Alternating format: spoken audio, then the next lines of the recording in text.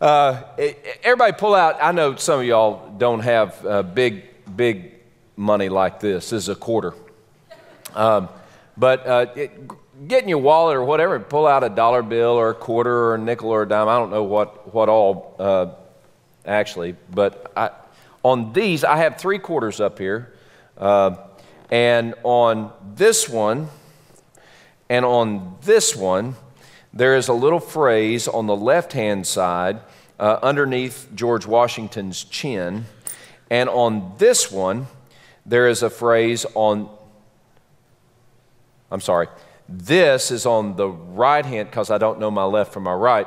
This is on the right-hand side underneath George Washington's chin. This is a phrase, same phrase, on the left-hand side, right beside his wig. And the phrase is what? What do you think the phrase is? I can't trick y'all, can I? Y'all got that figured out. In God we trust. And I think that's awesome that we have it on our coins. And, Supreme Court thinks it's kind of cool too. And not everybody thinks it's cool, but I think that's kind of cool. It's a nice phrase. It's neat. It's fine. In the church, we're going, yeah, in God we trust on our money. Yeah. That's awesome. But here's the thing. Some of you don't know me very well, and some of you are trying to get to know me, and that's even more frightening. But I despise church games. I really do. I cannot stand them. Can't stand to play them. Don't like to watch them.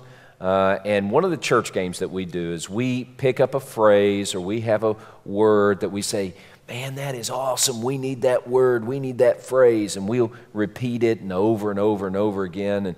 And the problem with that is it's just a phrase. See, today what we're going to learn is that Jesus is going to teach us a new way to live. And as he teaches us a new way to live, he's going to show us how to move from a phrase, in God we trust, to a lifestyle of trusting in God. And that's really what needs to happen for us. And my prayer is that all of us take a step forward.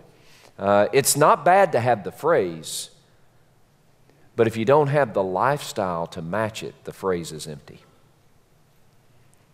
And so today, my prayer for us is that we all would take a step forward in connecting the phrase with the lifestyle.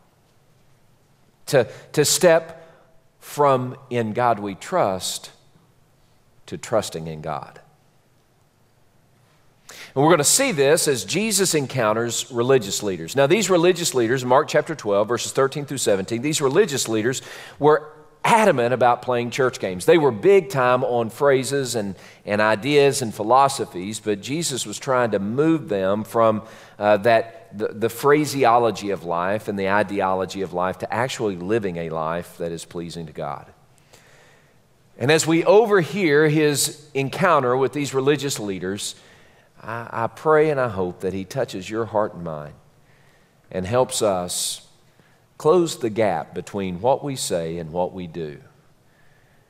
That what we say in praise and worship and in church to God might come closer to how we actually think and feel and live. So Jesus is going to teach us a better way of life. All right, a better way of life. My daddy used to say it this way, Eric, lip and life must coincide. Does that make sense? Your walk's got to match your talk. Because if you have the talk without the walk, it's kind of empty. So let's see how Jesus can take us closer to trusting in God rather than just saying, in God we trust. All right, Mark chapter 12, let's read it, and we're going to focus primarily on one phrase in this whole passage, and that's in verse 17. But let me read the entire passage. Mark chapter 12, beginning verse 13. Then they, being the Sanhedrin, sent to Jesus some of the Pharisees and the Herodians to catch him in his words. Let me say this quick. They, the Sanhedrin, sent Pharisees and Herodians. A couple of things about this. First, the Sanhedrin, that was the religious gurus of Palestine. They were in charge of all things religious in Palestine. And they had great position, they had great power, and they had prosperity. They had some money too. The Sanhedrin did not like Jesus too much. And in Mark chapter 11 and 12, and even in 13, we see Jesus encountering these representatives from the Sanhedrin who were trying to trip him so that they could take him out. They wanted to trick him so that they could take him out. That was their goal. That's the Sanhedrin. The Pharisees and the Herodians. You could not have gotten two more bitter opponents from the Sanhedrin to get together. It's like Democrats and Republicans coming together in a unanimous decision. It doesn't happen. But for the Pharisees and the Herodians, in fact, they were more adamantly opposed. If you can imagine, they were more adamantly opposed to each other than even Democrats and Republicans. If you want to get closer, it would be like MSNBC and Fox News coming together and joining as one station.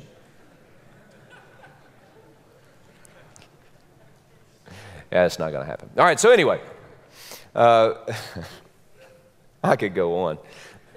It's like Rachel Maddow teaming up with Rush Limbaugh. It's like Bill Maher teaming up with Bill O'Reilly. It's just not going to happen. But that's the Pharisees and the Herodians, okay? And they get together, and they have one aim in mind, and that is to trap Jesus. All right, so let's move on. Verse 13, and they wanted to catch him or trap him in his words. Verse 14, and when they had come, they said to Jesus, "Teacher, we know that you are true and care about no one, for you don't regard the person of men, but teach the way of God in truth." All right, let me stop right there. What they're doing is called flattery. They don't mean a thing that they're saying, but what they're saying is true, that Jesus is going to teach the truth of God, not going to try to please people. He's just going to teach the truth of God. All right, so that's what they said was true. They just didn't believe it. All this great truth on lying lips. And so they go on, and here's the trick, okay? Is it lawful to pay taxes to Caesar or not? Shall we pay or shall we not pay? All right, so here's the trick. If they were trying to trap Jesus on the horns of a dilemma, if Jesus said, yes, it is lawful to pay taxes to Caesar, to the crowd that was there and the common people in the crowd, and to Jewish people in general, they would have seen that as heresy.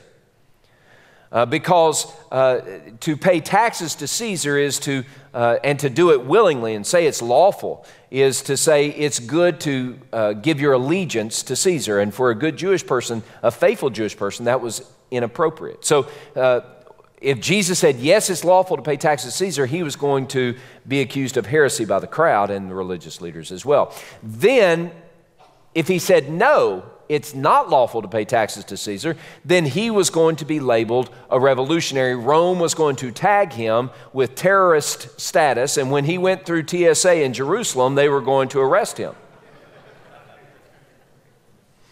All right, but seriously, that's what was going to happen. If he said,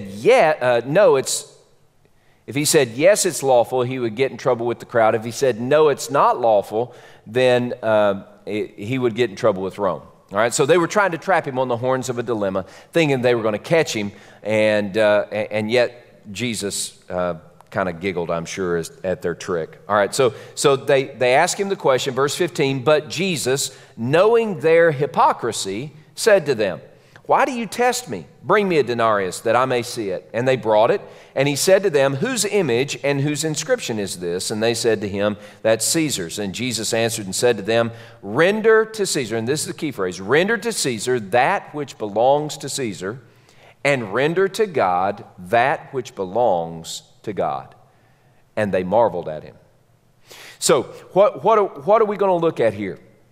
Well, Jesus is dealing with people who put their trust preeminently in themselves, and they were living a life that they could manage. That's the religious leaders. He was talking to people, his disciples and the followers, who were trying to figure out a better way of doing life, and he's speaking to us today in how we can move from just a phrase of, yeah, in God we trust, to actually living a life of trusting God, so that we might taste life in all of its fullness. And as he walks through the maze of these questions, he gives us this one central principle that we all need to take hold of.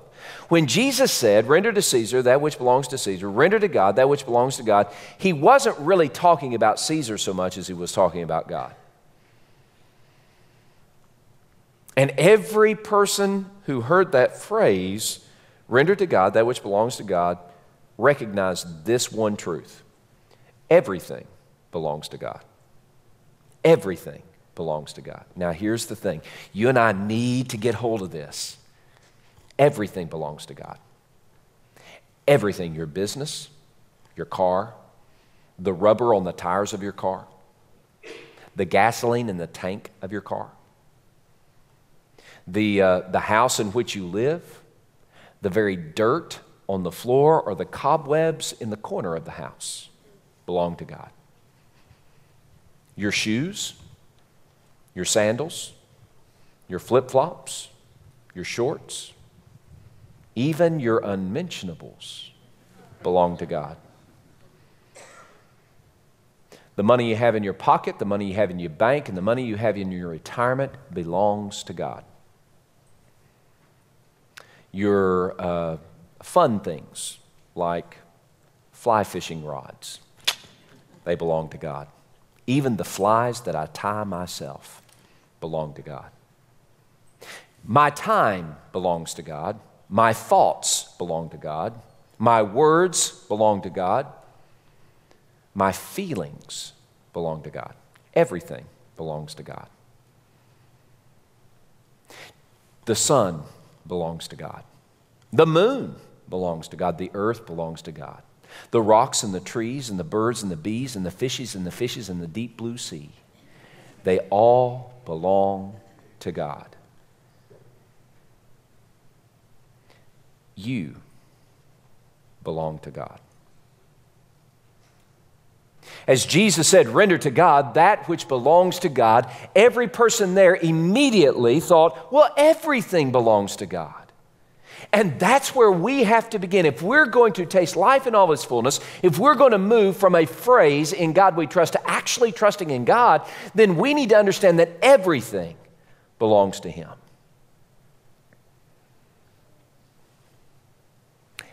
Everything, even those people that don't believe in God, belong to God. That don't like God, are hostile toward God, they belong to God. See, when Jesus took the coin and he said, somebody give me a coin. He said, somebody give me a denarius. And the only people in the crowd that had a denarius were the religious people who were fat cats. I mean, they were wealthy. So he was looking at one of them, and it must have been a Herodian who gave it to him, because the Pharisee was smarter than that. But he looked at a Herodian and said, "Hey, here, let me give you a denarius." And Jesus caught it in his hand, and then he said, he gathered the crowd around. Now, most of the crowd that was with him, they had never seen a denarius. They were too poor for that. There were kids who had never seen that chunk of metal before. So he gathers the kids around, gathers the adults around. He said, can y'all help me here?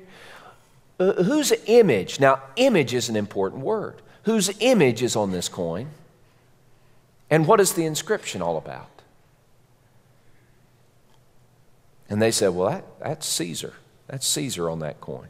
And you don't know what the inscription says. Mark doesn't record that, but here's what the inscription on the denarius in the first century AD said. Caesar, who is God. Okay? So the coin itself said that Caesar was God. All right, so Jesus looks and he says, now that inscription says Caesar is God. That picture says Jesus is God. That image is of Caesar. And he held it in his hand. He probably played with it. I don't think he dropped it because Jesus didn't. Do you know, I think Jesus might have snorted in contempt. I don't know if Jesus snorted, but I can imagine he gave a good old harumph. You know? And he looked at that and he said, you know, this little insignificant piece of metal, why don't you give it back to Caesar, to whom it belongs? And then he turned to the crowd and he said, but remember this: render to God all things that belong to him.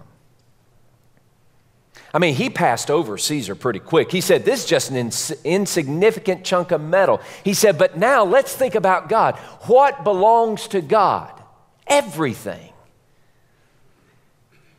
As we read this passage, there's another interesting aspect here. When it says, when Jesus asks the question, whose image is on the coin? That term for image is icon.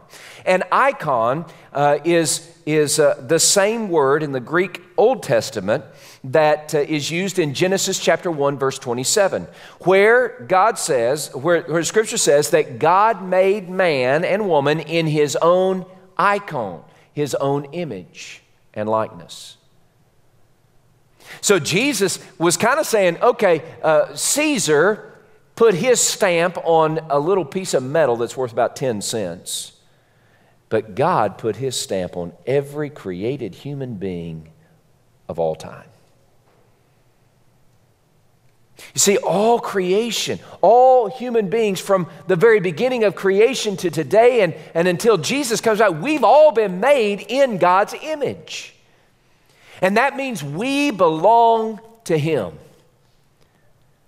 Maybe Jesus was thinking about Psalm 24, verse 1. He said, which says that the whole earth and all of its fullness belongs to the Lord. There is nothing in the universe at any point in time that does not belong to God. In fact, in a few weeks, we're going to look at Mark chapter 13, where Jesus is talking about the end of time. He said, now, let me tell you something. What's going to happen is all the nations are going to come and they're going to bend their knee to God because he owns them. God owns everything. God owns that pew. That's what this little bench is called. It's called a pew. God owns the pew. God owns this carpet. God owns that chair. God owns every little hair on your head and even the bald stuff on the back of mine. God owns it all. Most importantly, God owns you. Again, we're Americans. We don't like to be owned. But that's part of our problem. In pride, we say we are autonomous creatures. We need to get out of that business. See, I belong to God, whether I like it or not. And if we're going to move from words, just good old-fashioned church words, to actually living a life of trusting God so that we might taste a life that he has designed for us to live, we need to go back to the simple principle that everything belongs to God. He said, render to God those things that belong to God, and that's everything. So the first principle, moving from in God we trust to actually trusting in God, is to acknowledge that everything belongs to him, including me. Including the intangible things, the things that I think, the things that I think to say, but I don't say, the things that I want to put on Twitter that I don't put on Twitter. And there is a lot of things that I want to put on Twitter that I never put on Twitter. And you should be very thankful. Even the thoughts of my mind, the things we do in secret and the things we do out loud, everything belongs to him. So we need to acknowledge that everything belongs to God, and that leads us to point number 2, which is we need to give God our absolute allegiance. If everything belongs to him and we're going to move from simply saying in God we trust to actually trusting in God, we acknowledge the big picture, the biggest picture of all, everything belongs to God, to the more personal picture.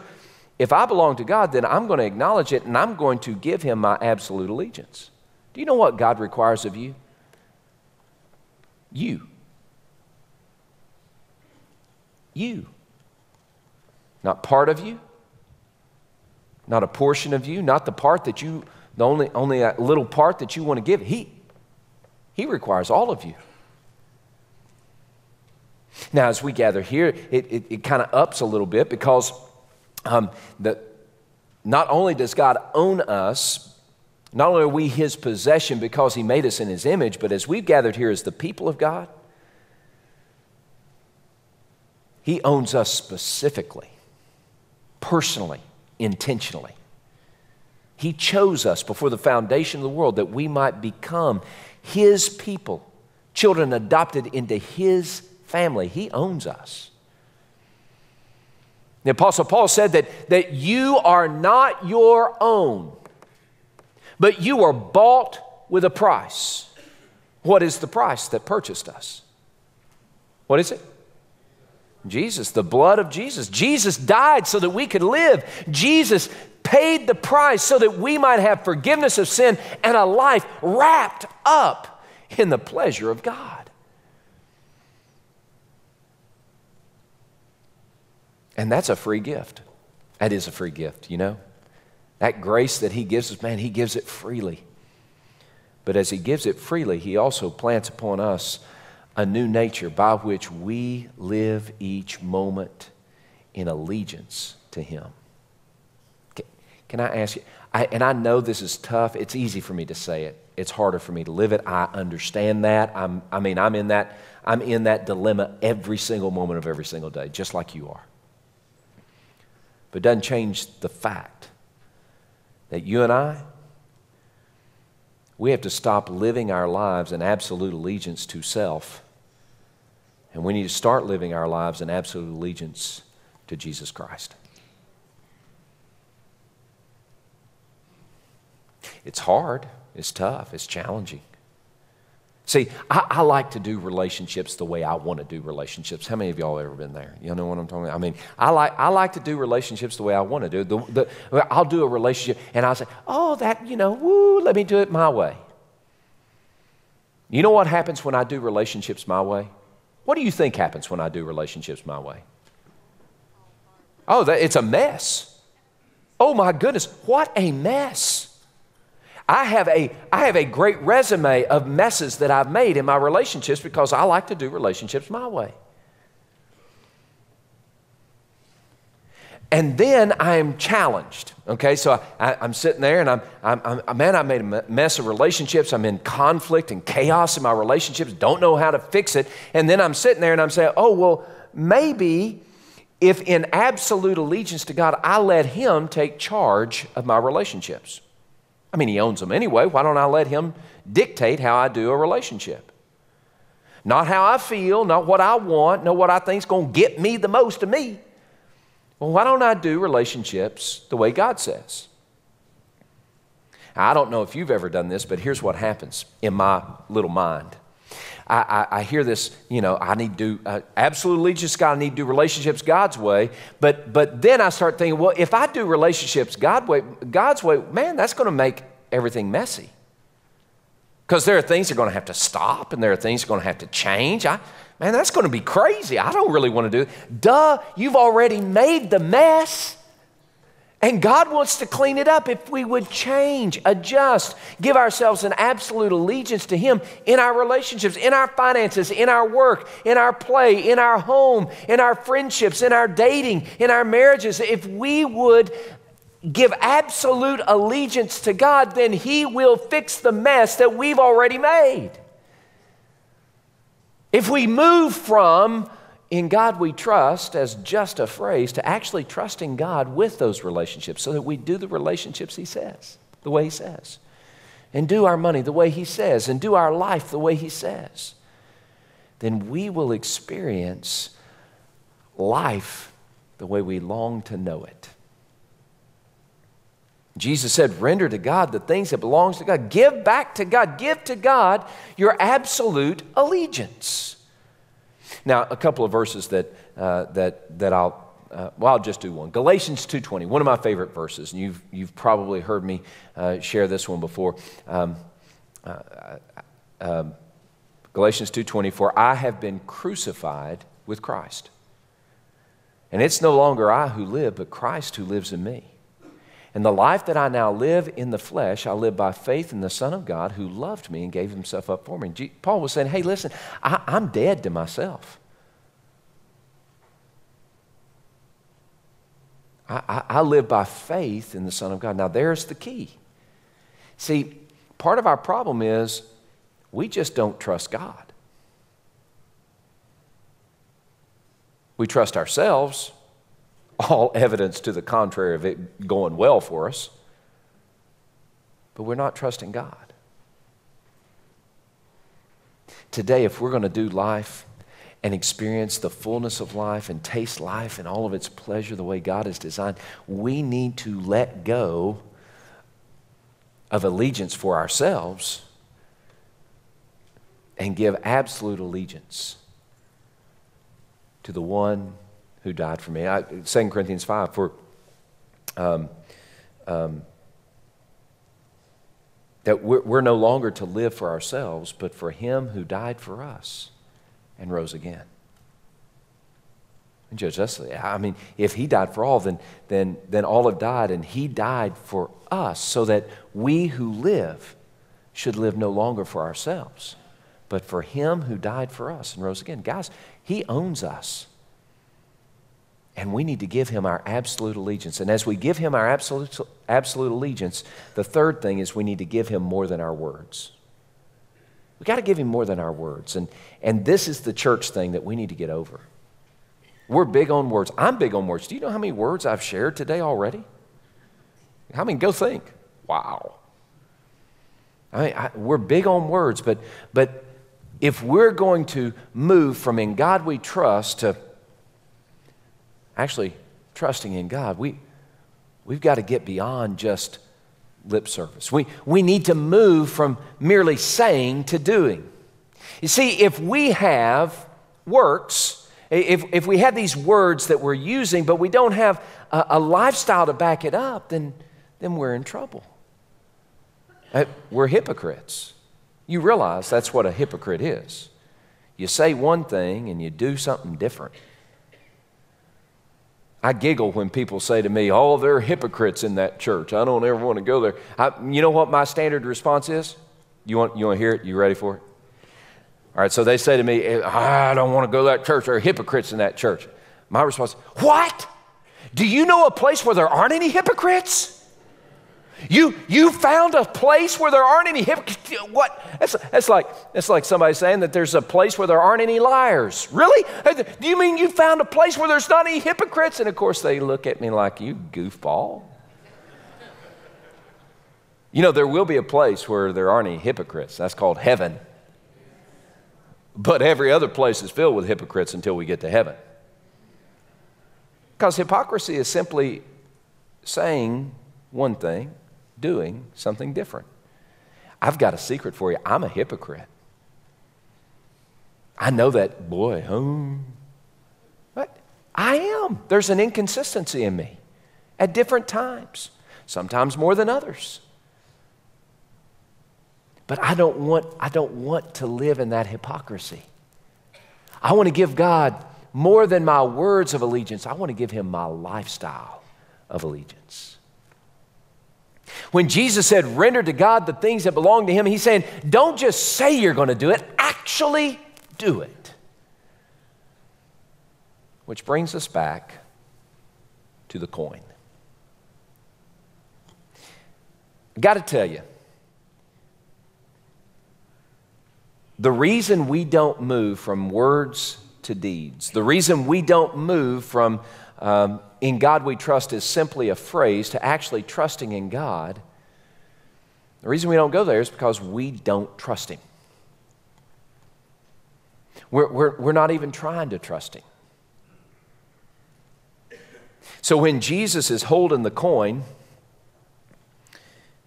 he's really trying to make a point to us. This is a silly piece of metal. But if there's one thing that demonstrates a heart's allegiance in practical ways, it's how we deal with this piece of metal. I want to ask you a question. I haven't asked this of any other hour, but I'm going to ask you, if you were to think about it, how much of this, in real dollar terms, how much of this have you rendered to the federal government in 2012? And how much did you render to God in 2012?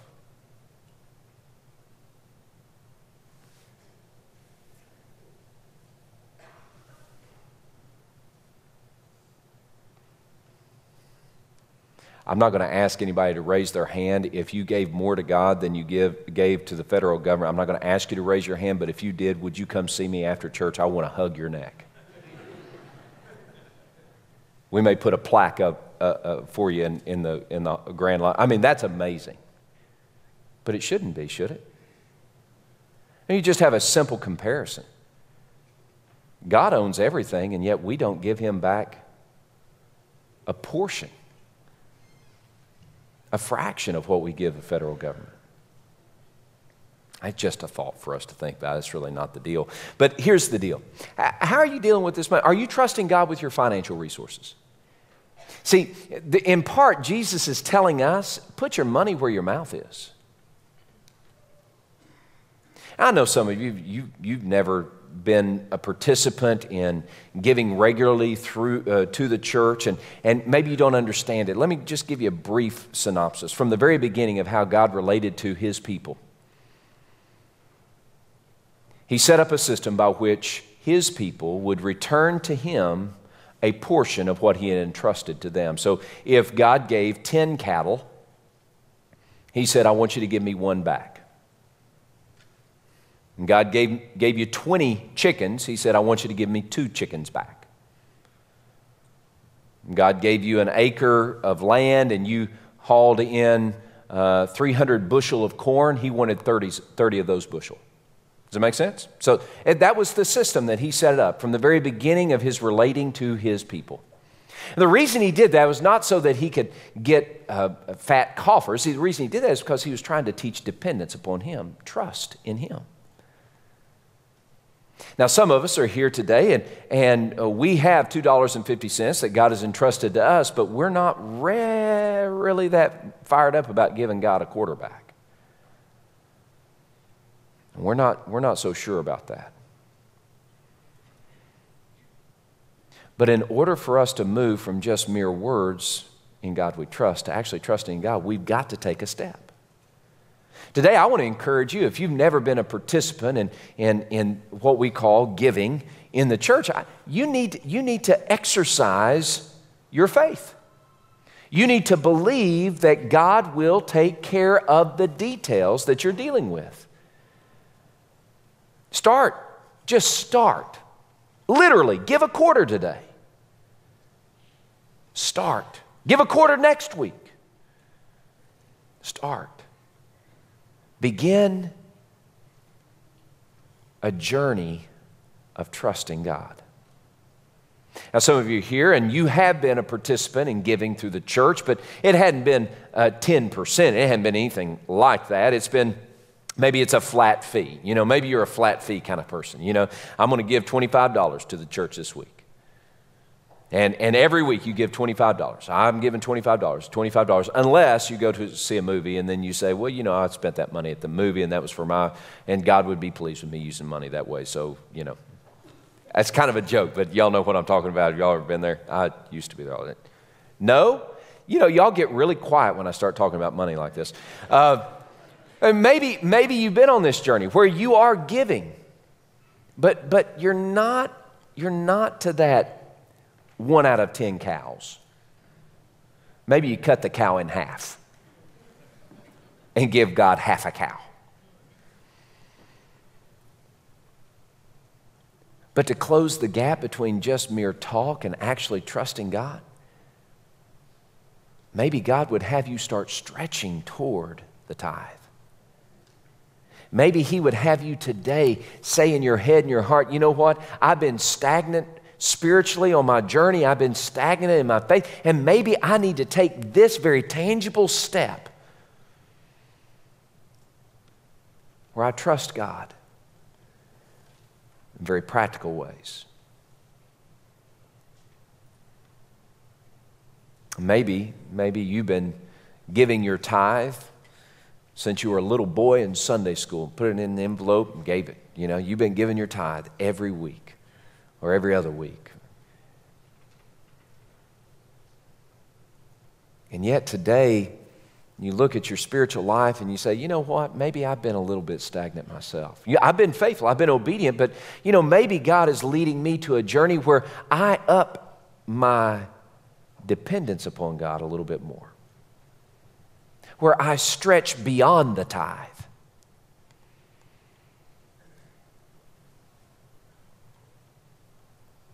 Now, I'm not sure, and honestly, I'm not the money police, never have been, never will be.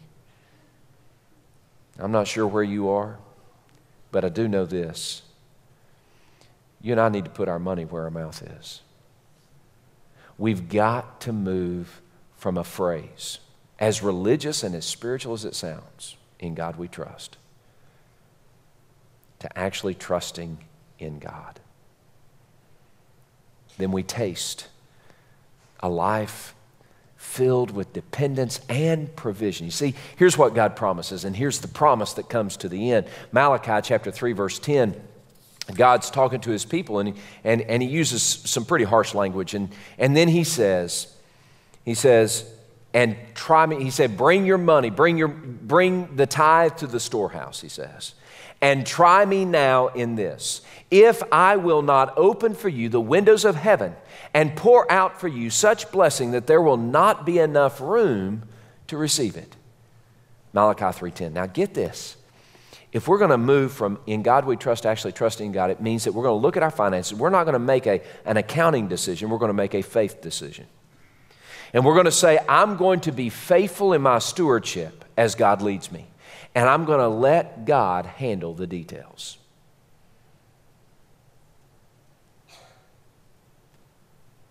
The question is, will you trust God?